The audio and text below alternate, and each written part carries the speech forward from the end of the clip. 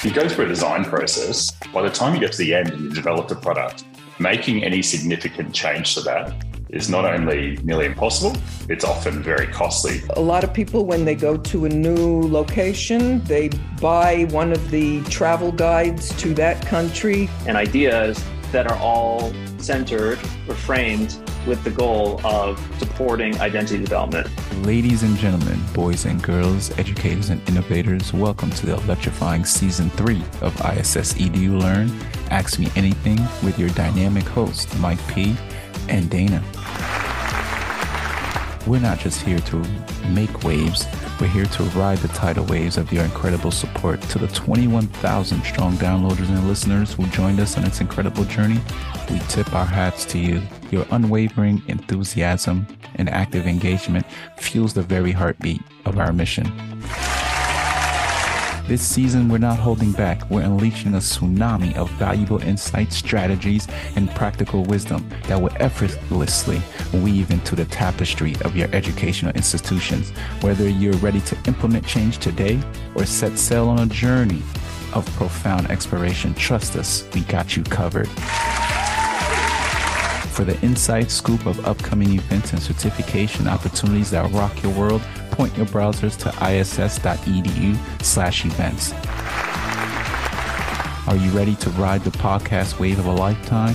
Mike P. and Dana are here to make it happen. Let the learning adventures begin. ISS EDU Learn, Ask Me Anything, Season 3. Dive in. Hello, dear educators and change makers. It's a pleasure to welcome you back to another episode of EDU Ask Me Anything, proudly presented by ISS EDU.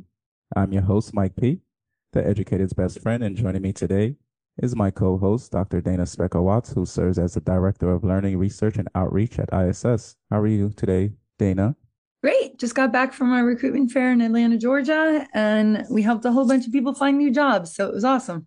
Oh, very nice. Did you witness any live hiring? Tons. I think almost every educator who was looking for a job found a job, and they were excited, and we were doing hugs. Many of them had multiple offers, and so they got to choose what country, what school leader they want to follow. It was pretty exciting. It was great. Oh, wow. Exciting. All right. We also have Molly Faye with us, who's serving as the voice of the audience. Molly Faye is our Customer Support and Technology Coordinator here at ISS. Molly Faye, how are you doing today? I'm doing wonderful. Just got that holiday cheer about me. And where are you calling from today? Calling from my in-laws' place in Minnesota. Nice and cozy and family-oriented today. Yeah. And how's your weather? Snow. It's best time of year for snow, so I'm thrilled. Okay. You're the one that gets snowy weather at this point in time. Got it. Thank you so much, Molly Faye, for joining us today. We're thrilled to have everyone back for Season 3, Episode 13 of our podcast. Your unwavering support always warms our heart. Don't forget to hit the subscribe, give us a thumbs up, and share your thoughts and reviews on your preferred platforms. We could be found on Apple Podcasts, Google Podcasts, Amazon Music, iHeartRadio, Stitcher, Spotify, and many more. Our mission is clear: to equip you with valuable insights and practical strategies for your educational institutions. Stay in the loop about upcoming virtual events and certification by visiting iss.edu/events. And if you're on the lookout for any new career opportunities, as you heard from Dana, our in-person job fairs has everyone hired. So please go ahead onto iss.edu/events in order to see those upcoming fairs. So let's dive into today's conversation. Today, we have the privilege of hosting Damian Cooper, the mastermind behind assessments, as I would call it. Damian has recently shared his wealth of knowledge and expertise through a course on the EDU Learn platform that we have. The course gave us insights, and we delve into assessments that authentically align with standards, empower students with student-centered grading techniques, and harness data to inform instructional decisions. Our discussion today is titled Align Your Assessment to SBGR. And before we get into the topic, just want to take a moment and get to know our guest, Damian Cooper. I have a short description here of Damian, so I don't know if Damian wants to introduce himself or he wants to listen to this wonderful intro of his. Depends how long it is, Mike. No, it is all of 2 sentences. Okay, go for it. All right. Damian Cooper is a seasoned education consultant with an expertise in assisting schools and school districts throughout Canada, the United States, and globally to enhance their instructional and assessment capabilities. With a diverse professional background, Damian has served as a secondary English, special education, and drama teacher, held roles as a department head and a librarian, and provided consultancy services to schools. Over his extensive career spanning more than 3 decades, he has honed his focus on student assessment. Damian also has a few publications, but I'll let him talk about that himself. Welcome, Damian. Thanks, Mike. It's over 4 decades now. 4 decades. Oh, my. All right. Yeah. And thanks. I don't know about mastermind. Very kind of you, but no, For 4 decades, no mastermind at all. Well, a lot of experience, an awful lot of experience, and much of that in global international schools, I'm happy to say, although I'm actually enjoying not traveling nearly as much these days. But wonderful memories. My wife and I often, in fact, last night we were looking at images from pictures taken in some of our international travels. So lots of fond memories. Thanks for the plug on the books. My most recent one, Rebooting Assessment, was published in February of 2022. And I am proud to say that it was nominated for and won the gold medal of the Ben Franklin Awards as Best Educational Publication of 2022, which I didn't even know it had been nominated. And then to have it win was kind of a nice way to probably end my educational writing career. That was book number 4. And while I love writing, it is, as you can imagine, a massive undertaking. So that was kind of a nice way to say perhaps my swan song to the educational publishing community. Well, congratulations. I mean, that's so fantastic. How did you end up getting, where did your passion for assessment come from? Where does it stem from? Well, interesting. I have to say, as I indicated in my first book, that I really think coming from England as a 14-year-old, from a system that was entirely norm referenced, exclusive, you took, this set of 3 exams when you were 11 years old, which basically deemed whether you were university material or factory material. And of course, I thought that that was the way the world worked as a 11, 12, 13, 14-year-old, and then came to Canada and realized that education can and should be much more inclusive, not exclusive. So I think I got really fascinated by finding myself in a high school in Canada that had an academic stream, it had a business stream, it had a technology stream, all in the same school. And this blew my mind because I was used to, you either went to grammar school, which meant you were headed for university, or you went to secondary modern school. So that was probably the beginning. And then opportunities within about 8 years of starting teaching. And then my colleague and I, Faye Ward and I, we won a Ministry of Education contract to develop assessment materials for the province. And that was beginning in 1986. And we got the job, an office, a secretary, time, money. And then it was sort of panic. We don't know enough about assessment, so we were kind of learning on the fly. But we've been given the contract because of our proposals. So that really was massive for me in the mid-'80s.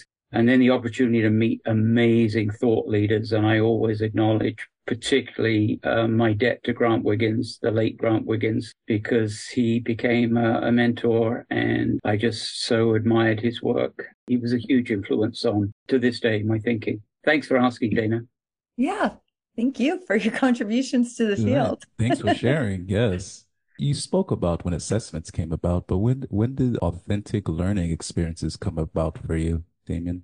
Do you know, Mike, I think it was also part of that coming to Canada as a 14-year-old. And of course, my notion of assessment coming from England was tests, examinations, secure assessments, which took place in a large room or in a gymnasium. They were timed.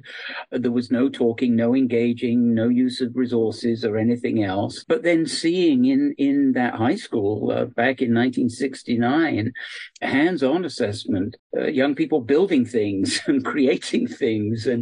And this was not something that had been part of my academic experience. So that was really profound. And then then early in my teaching career, I went from an academic school to a vocational school where if you set homework every night and you assess these young people only through traditional paper and pencil assessments, they were going to fall flat on their face for a whole host of reasons, not the least of which were, not a particularly supportive academic environment at home and many of them having jobs.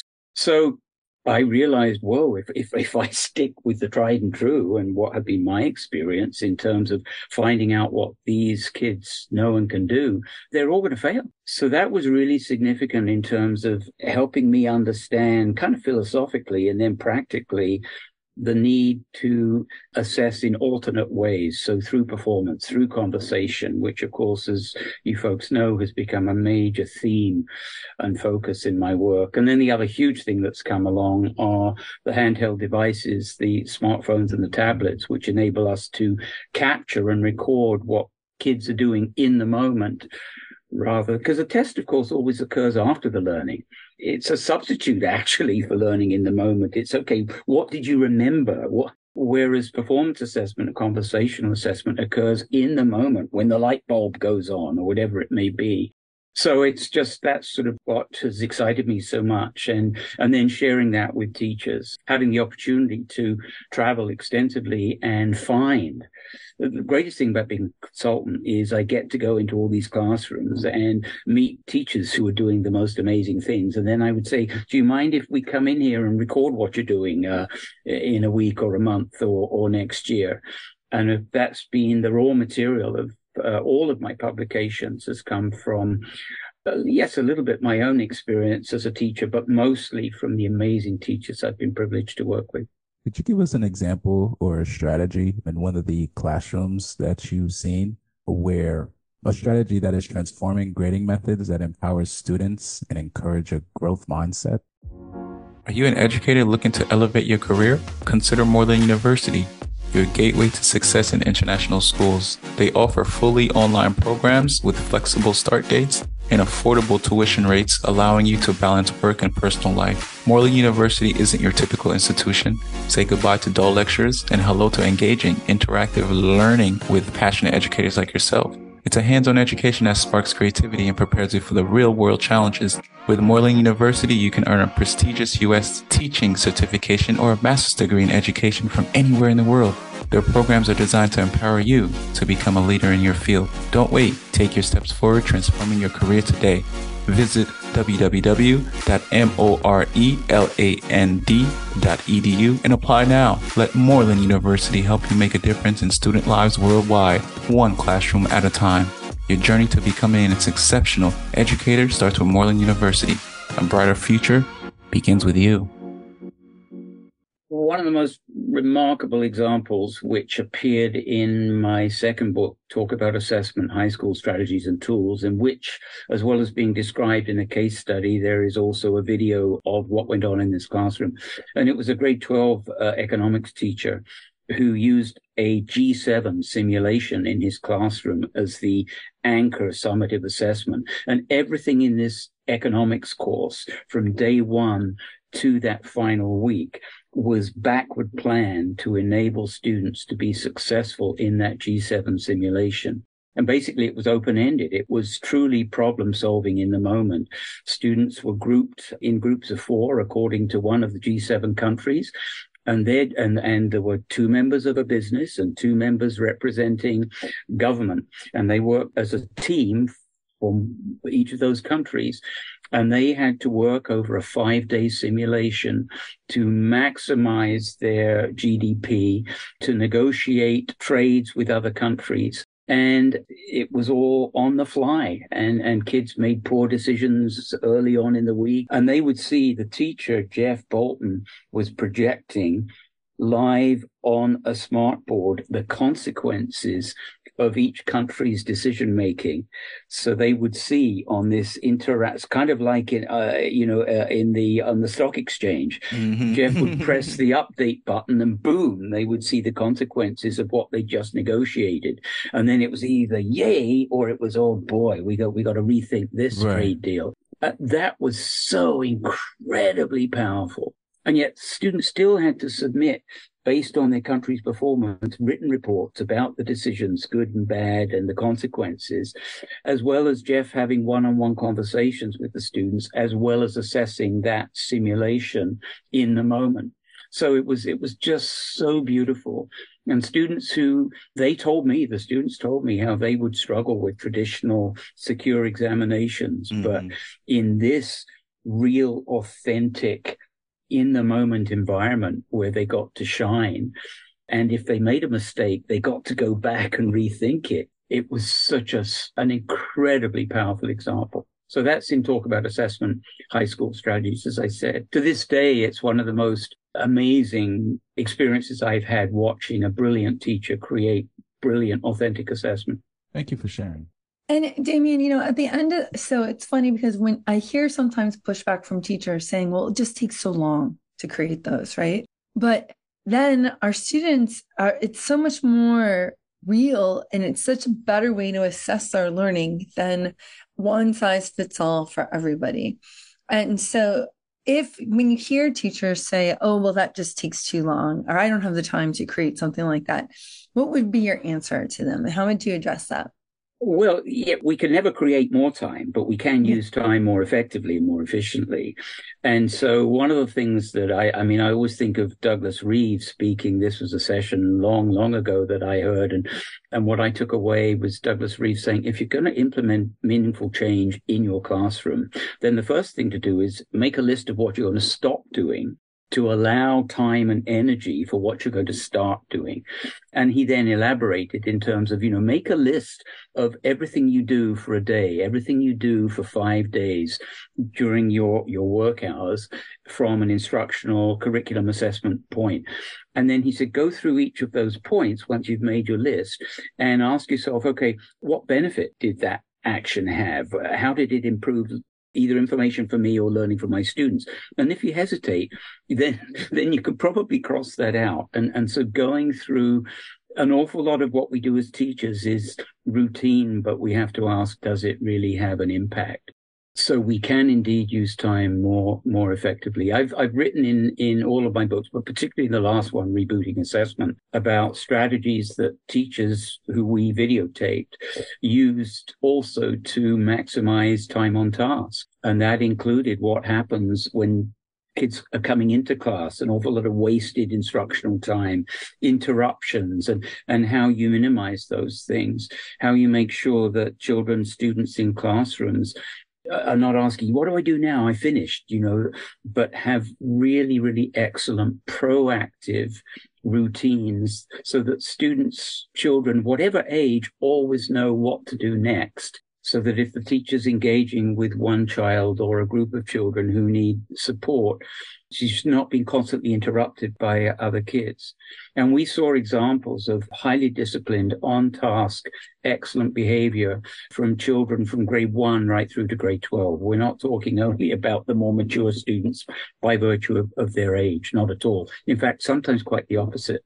When you were talking, you remind me of Kevin Bartlett from the Common Ground Collaborative loves to say, what would you fight to teach?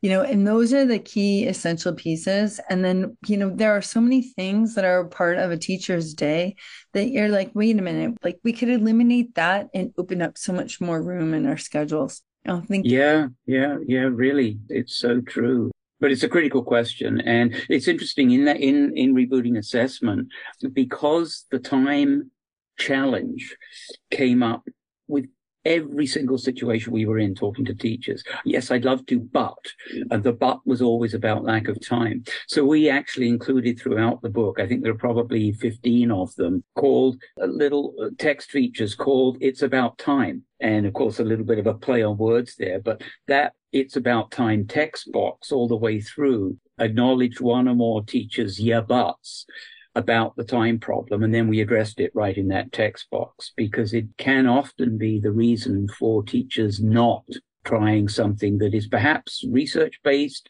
sound, and I'd love to try it, but. Love that. As an educational professional, you likely understand the positive and crucial role inclusion has on classroom culture. And you might be on the lookout for a community of like-minded educators. Senya International is that community.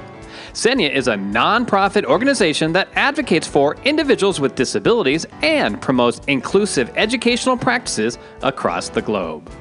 With a network of educators, families, students, and professionals, Senya offers connection, professional learning, and support for educators like you.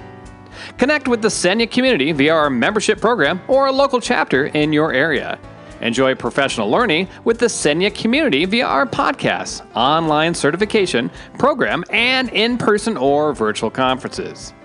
Support Senya through our sponsorships, awards, and scholarship program. So, what are you waiting for? For more information, head to our website, senyainternational.org. That's SENIA international.org. And together, we continue to make a difference and fulfill our vision of living in an inclusive world. So, Damian, my husband right now is in the middle of a career change. He's back to school to be an educator, and he attended the course that included your session. And great. He was really excited because in his college courses that he has right now, majority of the conversation that they're having about assessments are very not in line with what you were sharing. And traditional. Yes, traditional. There you go. And he was just super pumped about the different innovative ways that teachers were updating and evolving their assessments. And I guess my question for you is just what would you say to schools, teachers, or even my husband's university who seems really hesitant to evolve their assessments? Yeah, and it's a problem everywhere, but it's a particularly difficult problem in the post-secondary environment. The place where I would have to say I have had least impact has been in the college post-secondary environment. And don't get me wrong, I'm not going to say banish traditional forms of assessment, test examinations from the K-12 framework or from the post-secondary framework. But the point is realizing the shortcomings of traditional assessment. And the best way that I have found, again, I tip my hat to Grant Wiggins in terms of the power of analogy, is to talk about in the world outside of school, the examples of performance assessment are everywhere. Think the clearest example, of course, is getting your driving certification, where no one would say that you should be granted your driver's test, enabling you to maneuver this vehicle on incredibly busy streets at high speeds, purely on the basis of scoring, let's say, 85 or 90% on the multiple choice test based on the driver's handbook. So the message there, of course, is that there is a critical knowledge component which must be mastered as a prerequisite to getting into the car and driving it. But no one would argue, I don't think, that using data from a knowledge assessment, in this case, a standardized time test, multiple choice test, can possibly address all of the critical performance skill targets associated with driving a car. There is no way around it, but there has to be a performance assessment to determine whether or not Molly Fay, as well as having excellent knowledge of the rules of the road, can actually drive this thing around the streets and on the highways. So I use those kinds of examples with the skeptics. I'm not saying get rid of. I'm simply saying realize that traditional assessments, which typically tap into knowledge that has been memorized, internalized, that is only one of 3 points on the triangle. And the other has to do with, is there conceptual understanding? And critically, with respect to performance, has the learner mastered the requisite skills and competencies being skills in context, to enable them to be said to be proficient? And of course, that's the driving analogy. But in virtually every field outside of education, we recognize the importance of balanced assessment, of having more than one piece of data.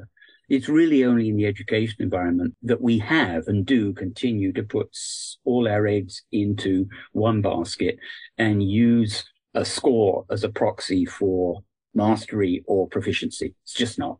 I hope that helped. Mm-hmm. It did. Thank you. I love the analogy. It's one that I myself, not in education, can understand and get behind. I'm a convert. So. Damon, would you be able to speak to us a little bit more about data and how the utilizing data could drive instructional improvements and enhance student outcomes overall? Happy to, Mike. Data is a word that is very popular in the science community, in the engineering community. An awful lot of teachers, I would say the majority of teachers in my experience, are scared to death of data. And I think, making a huge generalization, as a profession, we have tended to be more data averse than other professions, certainly the medical profession. Now, there are some reasons for that. Medical science tends to proceed on the basis of scientific research where you have a control group. Well, as teachers, we're going to be in trouble ethically if I say to the three of you, well, you're going to be in my control group, so you're not going to benefit from the new innovation or the new resources. But in order to gather really reliable data, I have to do that. Well, that's one of the problems with the experimental approach to research in educational settings. That having been said, of course, we do derive massive amounts of data, generally quantitative data, from the millions of tests that are administered around the world in the K-12 setting. And I'm sorry, but I'm a bit cynical that an awful lot of that test use utilizes tests which are driven by market forces and commercial enterprises, which I'm very suspect of. But that's a whole other discussion and argument for another day. So what can we do? First of all, data, great, but data tends to be very often numerical.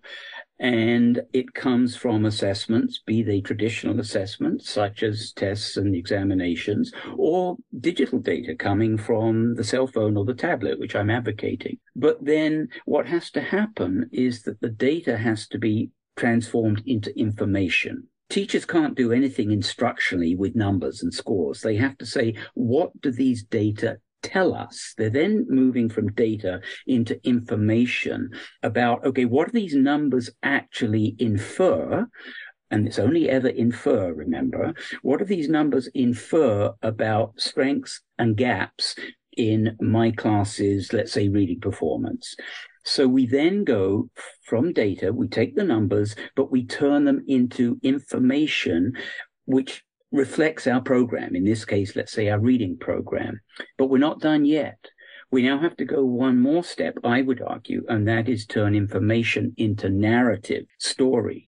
That's about saying, okay, I'm the teacher who read these data, gathered these data, turn that information into some hypotheses, some inferences, but now I need to look at the individual students in my class who I know. Now I'm turning the information into the context that's informed by my experience of working with Molly Fay, with Mike, with Dana. And this is where teachers' professional judgment, intuition, experience of individual children has to come into play.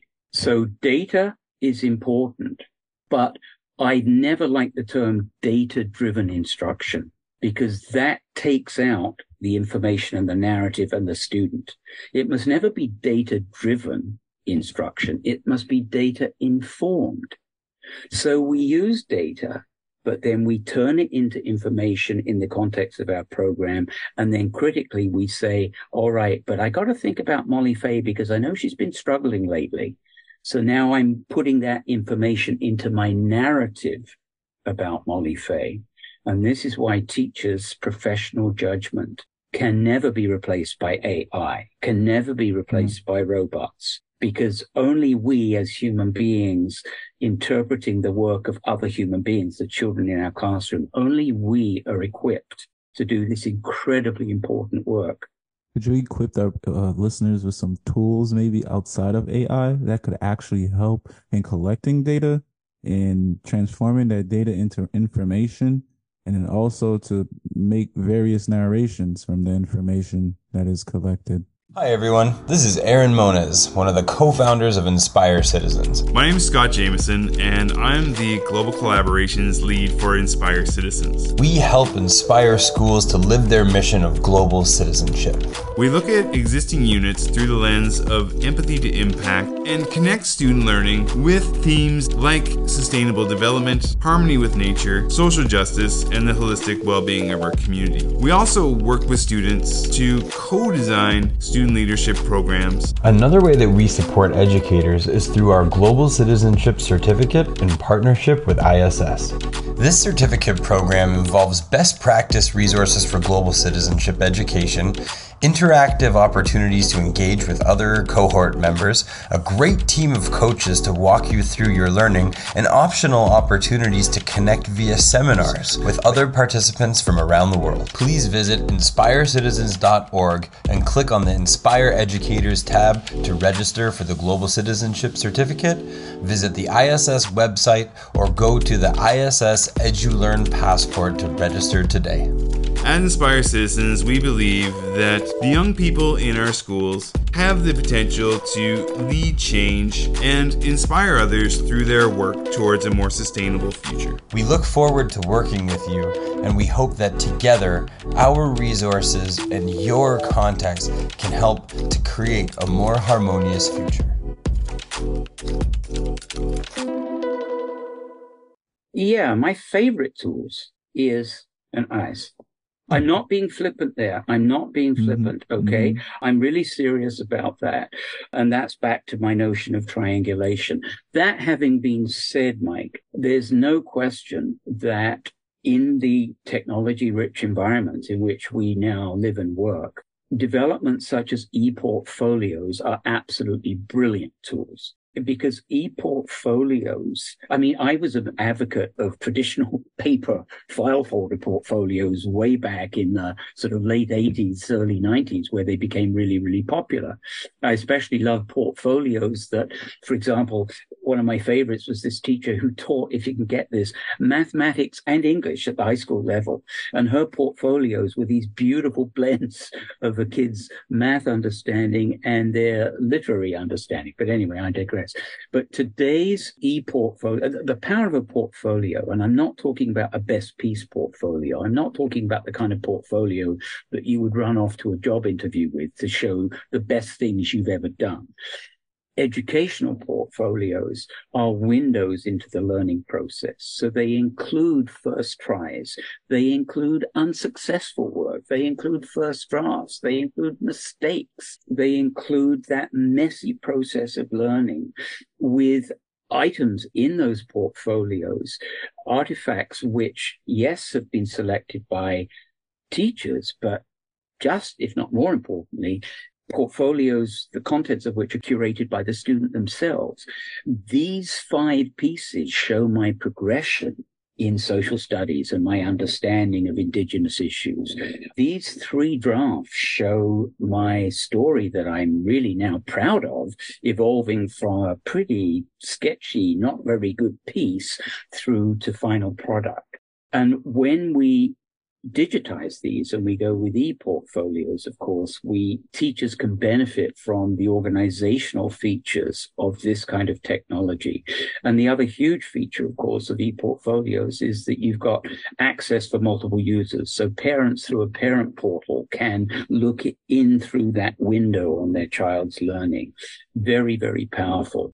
I think what we have to be careful of with what is an incredibly powerful digital tool, the e-portfolio, is to make sure that the contents are governed by an understanding of standards. Portfolios cannot just be just a place to put stuff. You know, I had fun doing this today, so here's some stuff. There does need, from the point of view to keep it manageable and useful, the students need to be required, even from a very young age, to say, this piece of work or these 3 pieces of work show me getting better at. And the at is then the standard or the set of standards that they are working towards. So this is back to the notion of what we really mean by standards-based grading and standards-based assessment, is that there is a logic and there is a methodology that's brought into play to govern what actually gets uploaded, what gets shared, so that it's not just a bunch of stuff. Damian, I am a huge fan of e-portfolios, and I used to use them in my previous schools. And I think it also speaks to, like, it's beyond the grade. And so I think it was really important for me when I first started teaching internationally. I was at international school at Bangkok, and we had a lot of students who were English as additional language students. And you know, one of the things, like I got a little pushback in the beginning about e-portfolios because they said, oh, well, we only want to show our best work. And I said, no, no, no, no, no. And the fact, like, it was so impressive to see them start their freshman year. And by senior year, the massive amount of growth, to me, that showed potential so much better than a grade, right? A grade is just a number. It doesn't show me what someone's potential is to learn. And to be able to go from, a certain level of writing or a certain level of reading in grade 9, and then to be here by grade 12 was incredible. And so it started to really click within our school. And then I brought those to Delhi as well. But I think that it was a really important component to let students also own their learning. And that was right at the cusp when, online was going crazy. Right. I started those in 2006. So I said, then you have an academic footprint. So if someone Googles you, who cares about a silly post you might have put on Instagram? But your academic profile is what they find. And that's who we want students to start to think about. It's a great way to integrate digital literacy, I think, into the whole component as well. It is. And your comments, Dana, really point to the fact that curating an e-portfolio is one of the best ways to foster metacognitive competency in the children. That is to say, when instead of just saying, it was fun to do this today and here it is, but from a very, very young age, this piece of work shows me getting better at. And here's an example of where I really didn't understand this problem. So that's the power of that growth portfolio, as we're saying, rather than a best piece portfolio. I'm a great fan. I found myself over the years pushing very, very hard with teachers, children, and parents about the need to see mistakes. Don't erase your mistakes. Don't hide your mistakes. They are the raw material of instruction. It's only through struggles that the teacher sort of knows where to steer you, and only through the struggles that your later success is apparent relative to where you started. And this is all about progress and growth as opposed to simply achievement, i.e., here's this thing. Thank you so much, Damian, for that. I keep having the thought process in my head, like, this e-portfolio is like a math problem where you have to show your work, like how you got from A to B. So I guess That's what you want to see in the e-portfolio. So thank you so much for sharing your insights with us today.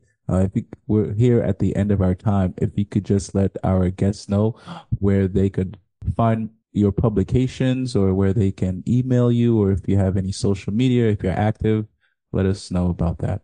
Yes, certainly. My two more recent publications, Redefining FAIR and the most recent one, Rebooting Assessment, are both available through Solution Tree, directly from the publisher. Certainly they're available through Amazon. Google them. You can read about them. You can go to my own website, planteachassess.ca.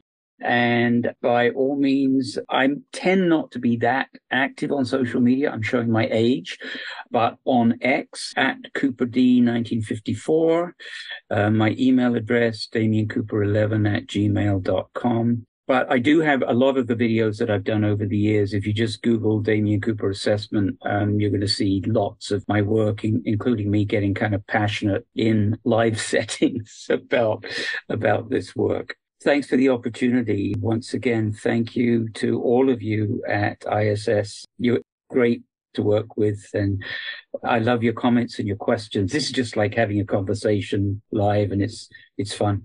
I prefer this than presenting. Yeah, this is so great, isn't it? So authentic. Yeah. Thank you so much, Damian. Thank you for sharing your valuable insights and experiences with us today. It's been a pleasure having you on EDU Learn, Ask Me Anything. And to our listeners, thank you for tuning in. If you found this episode inspiring and informative, please be sure to hit the like, subscribe, and share AMA with your educated friends. Stay tuned for more exciting episodes. Until next time, keep exploring, keep learning, and keep making a positive impact in the world of education. Until next time, my fellow educators. Bye-bye.